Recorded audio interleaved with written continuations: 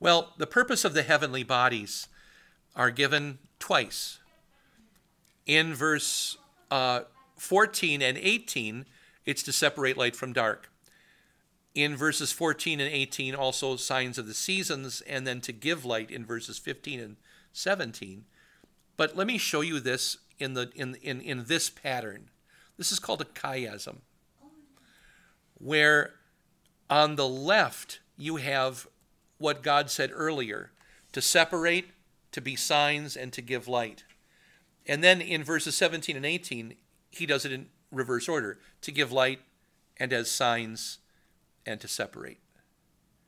So it makes an X, or the Greek letter chi, or chi, which is why we call it a chiasm. You would all, if you were taking a literature class, you might call this an ABC CBA pattern. But it's a satisfying, very satisfying way of describing things. I catch myself doing this when I'm preaching sometimes. It's an easy way to remember a list and to give yourself variety is to do ABC CBA. You know, it's just a memory trick as you're doing. Also, when I'm doing lists in preaching, I like them to be in threes if possible, because there's something about saying three things that's far more satisfying than a pair or four. Three is, it sounds right. It's enough. It's, if I say more, I'm overdoing it. If I do only two, have I made my point? Something about three is just, yeah, it is. And I don't know if it's related to Trinity, but it seems to be, and it's just satisfying for our way of hearing. So some points that he makes. Have you got this? If you're copying down. X mean? Well, look at what it's pointing to. So separate on the left is at the top, and on the right is at the bottom. Right. So it's just drawing a line, but it's just showing you the ABC CBA. You said it correlated to... Oh, the Greek letter chi, CHI is how you spell that. Yeah. So if you're doing your Greek alphabet, alpha, beta, gamma, delta, epsilon, zeta, eta, theta, iota, kappa, lambda, meaning psi, omicron, pi, rho, sigma, tau, epsilon, phi, chi, psi, omega. Third to last letter of the Greek alphabet is the X letter. And then they when they noticed this, they used it to point out ancient grammarians, and so they called it a chiasmus, which really just means it's got that chi or key structure. That's what that means. Okay. Yeah. Mm-hmm. It's a pretty popular writing style in Hebrew. And Greek. And Greek too? Oh, wow, and Greek, yes. Mm-hmm. Yeah. It's so popular that I had a teacher, he's one of the professors at MLC now. I had him back at Northwestern, where I had, anyway, he was working on his, I think, a second master's or a doctorate, where he was taking extra classes, probably at Northwestern in Chicago, which is a good place to get another master or a doctorate if you're going to do a Greek doctorate. It's called getting your terminal degree if you're going to be teaching. And he said, I don't have a pen with me, but the prof was playing with a pen. I think I have one down here. And he was giving a presentation in the class, and the prof's kind of, juggling, and it's kind of bored. One more paper from graduate students, and what are we doing? And the guy was doing a chapter of, I'll say, New Testament or whatever it was, and he begins the presentation by saying, this whole chapter is a gigantic chiasm, and the prof threw his pen up in the air and said, what isn't in the Bible? Because everything, it's like, this is not a new thing, because everything is like a chiasm in the Bible. So very many things are like that. In fact, amazingly, the two genealogies of Jesus, one in Matthew and one in Luke, are a chiasm because they're flipped. Oh, yeah. Because one starts with Adam and one starts with Abraham and goes to Christ, and one starts at Christ and goes all the way back to Adam, because they do them in reverse in reverse order. So there's all kinds of them. Don't mind me doing this. One author who breaks the cycle, who doesn't do chiasms, but he does threes, I call them triads, is Jude. That little bitty book before Revelation. Jude loves to group everything in threes. 1, 2, 3, 1, 2, 3, 1, 2, 3. You can circle them or whatever. And then sometimes, though, you'll say, hey, Pastor, that was a pair. But then look, because it's not just a pair, it's 3 pairs. It's another 3. And sometimes it's a super triad. It's 3 threes. And then he goes back to 3s and 3s and 3s. And so that it's a fascinating little book of examples, and what are the warnings he's given. And it's a beautiful document because the poor guy, he says in the opening verses, I wanted to write about the great salvation that we share. Basically what he just said was, I wanted to write Romans, but you dummies, I had to write this instead to warn them. So what the impression I get when Jude is writing his letter is that I believe he's writing to the Christians of Asia Minor, where Peter had written. And Peter had written 2 letters to those folks while Paul was off in Spain. And Peter, there was a problem, and Peter had to write to them. Well, in 2 Peter chapter 2, the apostle gives all kinds of dangers. Watch out for this. False teachers are approaching and so forth.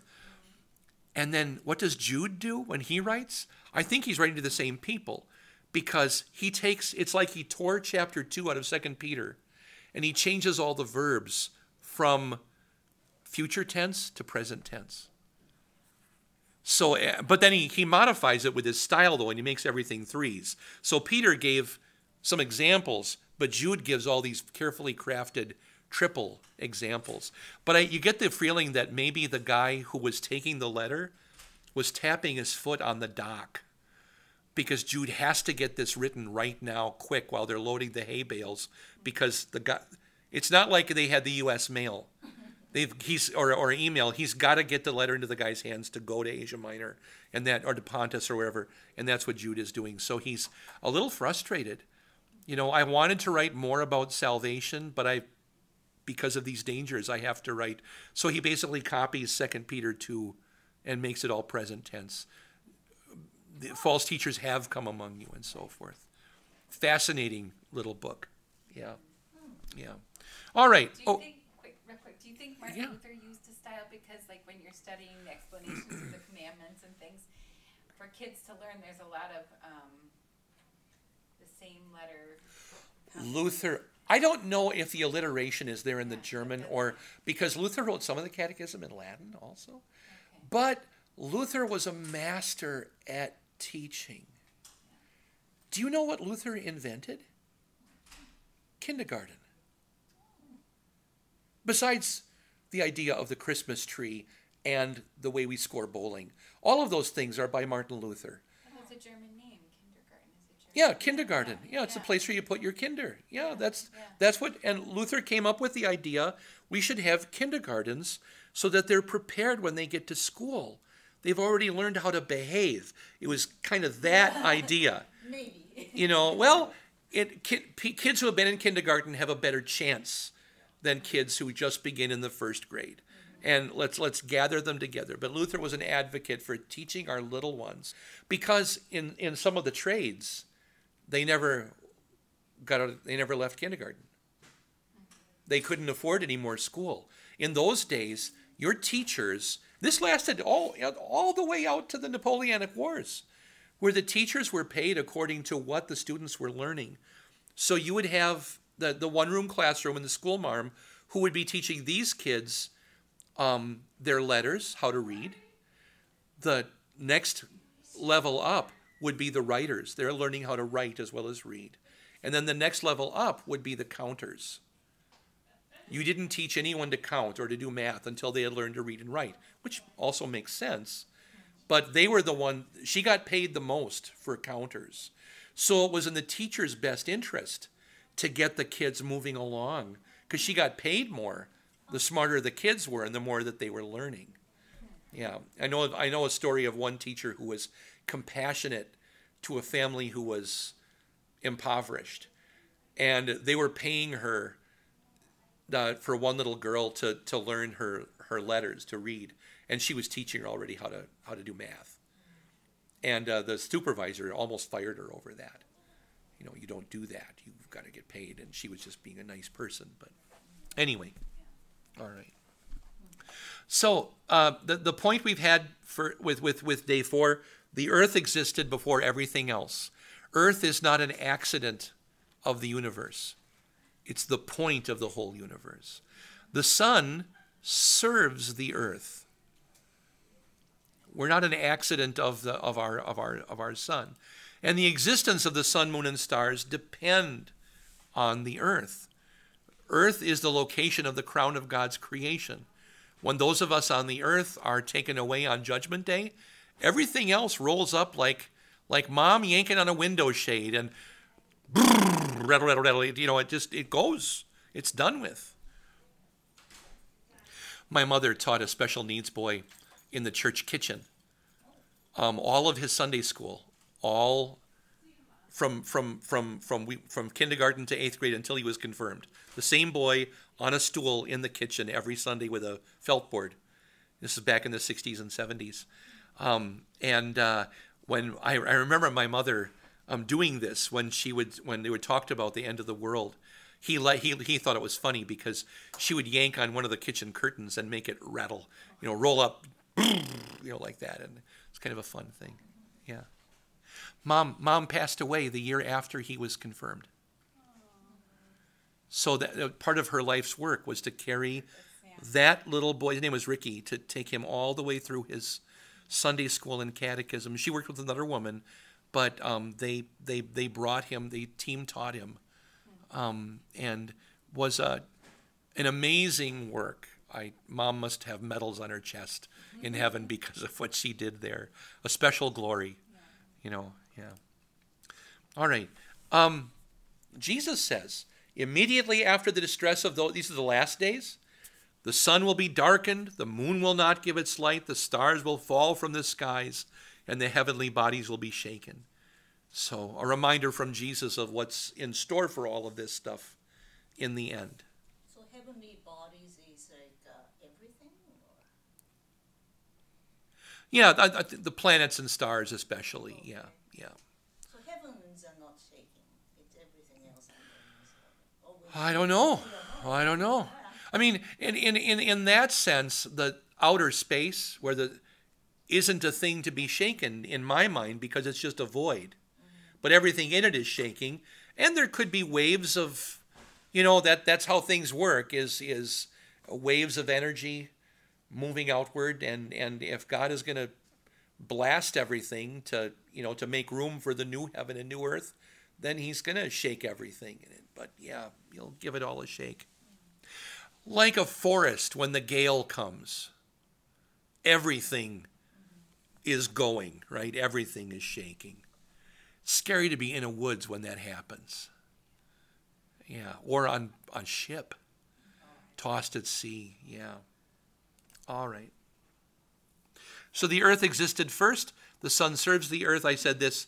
And the sun, moon, and stars will disappear when the earth has run its course. So there's sun and moon together. I don't know who took that picture of a partial eclipse there. I've tried several times. I never had a good enough camera to do anything. But I sat up late at night, doing that. This is one of my favorite pictures of the stars because it's from the opening screen of the TV show Star Trek. So it's not even real. It's just but You were testing us. gives me great pleasure. Yeah. This is an actual photograph of Saturn from one of the Voyager spacecraft. Gorgeous yellow world with many, many rings.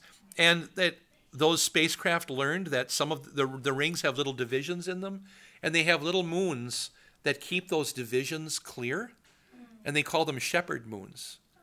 So they kind of keep their sheep in place. It's kind of really, really cool. I don't know if any of you know the group Clannad, or Moira's the lead singer of Clannad. Her little sister's name is Enya.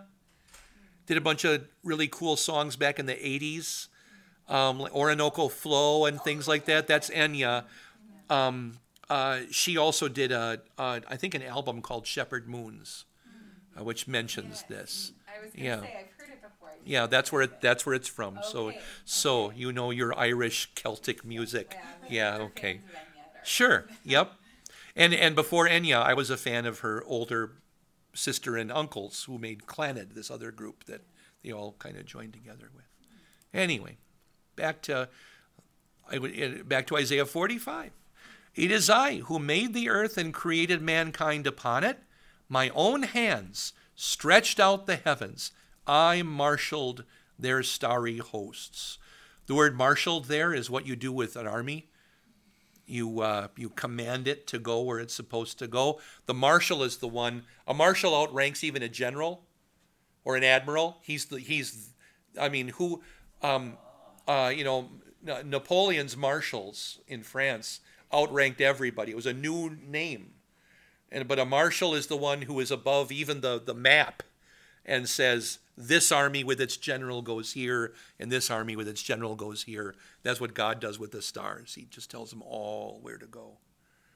And in Job, whistles for them to come home at night, like cows. Time to come in. That Job is a spectacularly beautiful book. I've worked through it as a teacher a couple of times, wrote a commentary about it, and I'd like to do more because it's just such a gorgeous document. So much lovely stuff to be learned and scary stuff to be learned in the book of Job. All right. Anything left on day 4? Shall we allow the sun to come up on day 5? And God said, let the water teem with living creatures. We don't use the word team very often, but it's kind of like the same word for swarm. Let it teem. Let the water teem with living creatures, and let birds fly above the earth across the vault of the sky. I wish I had a little video of what blackbirds do sometimes. Blackbirds swarm in the sky the way that schools of fish swarm in the water. I've seen it happen in person, and I've seen 1 or 2 videos, but it's amazing where this cloud of birds, sometimes bats do it too, but just to see the blackbirds do it is just amazing, just glorious. Let the bird, and of course, what bird famously did it above the United States so that it blocked out the sun? They're extinct now. The passenger pigeon. The 2 things that ancient cowboy movies are missing is because they can't. Is they never show passenger pigeons, and the sky should be full of passenger pigeons still, and they never show the 3 years of the locust plagues, 1874 to 1877, when there were locusts everywhere from Missouri to Montana, including Minnesota. Laura Ingalls Wilder mentions it in one of her, I think it's on the banks of Plum Creek, one of the books she talks about it. But they were there for 3 years and would eat the suspenders off a farmer as he stood there, eat the harness and the tack off the horses, consumed all the field. Little boys would get rich carting penny loads, a penny of for a bushel basket or a wheelbarrow. To burn, to take them to the burning, and half of them were still alive. They didn't care, just burn them. And boys were making dollars doing penny loads of locusts to burn. Yeah. But the old westerns don't show them or the passenger pigeons. So now today with CGI and all that, maybe they can remake all those old westerns with locusts everywhere and gross stuff like that. We'll see. I don't know if the James Younger gang was around during the locust years. It'd be kind of interesting to. They were kind of local. Jesse James was around here and so forth. All right. So why were the fish and birds created together on the same day? Well, a question that the ancient theologians asked were, does it concern the material they were created from, or the place where they were created for. Why do them before dogs and cats? Why do fish and birds first? Why not do them on the same day? I have an answer, but let's go through the ancients first. So, tempus non fugit, which means time is not fleeting. We have time to talk about this. Oh, there's a lot of Latin here. Well, why use English if Latin will do? So, materia ex qua, that means the material from which. Is it about what they were made out of? So, was everything made out of water? Ex aqua? Luther, Abraham Kalov, Martin Chemnitz, they thought that maybe. These are all ancient Lutheran guys, by the way. They're all Orthodox Lutherans. I don't read or quote anybody else. So just the old Lutherans. And then, or ex terra. Is it from the earth? And Bayer, who was especially loved by a Lutheran named Walther. Walther really loved Bayer. And or David Hollatz, who was not a theologian professor. He was an ordinary pastor. I have a special place in my heart for David Hollatz because I'm also just an ordinary pastor and not a wise professor. I'm just a regular old pastor like David Hollatz. Although, unlike Hollatz, I don't wear a frill around my neck like that. Would you like me to see that in the pulpit, John, sometime if I stepped up David Hollitz's birthday and I could wear the frill? But yeah.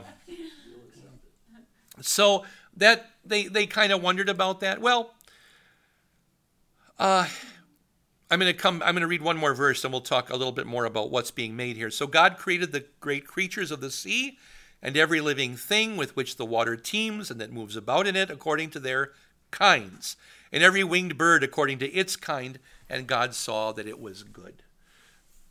So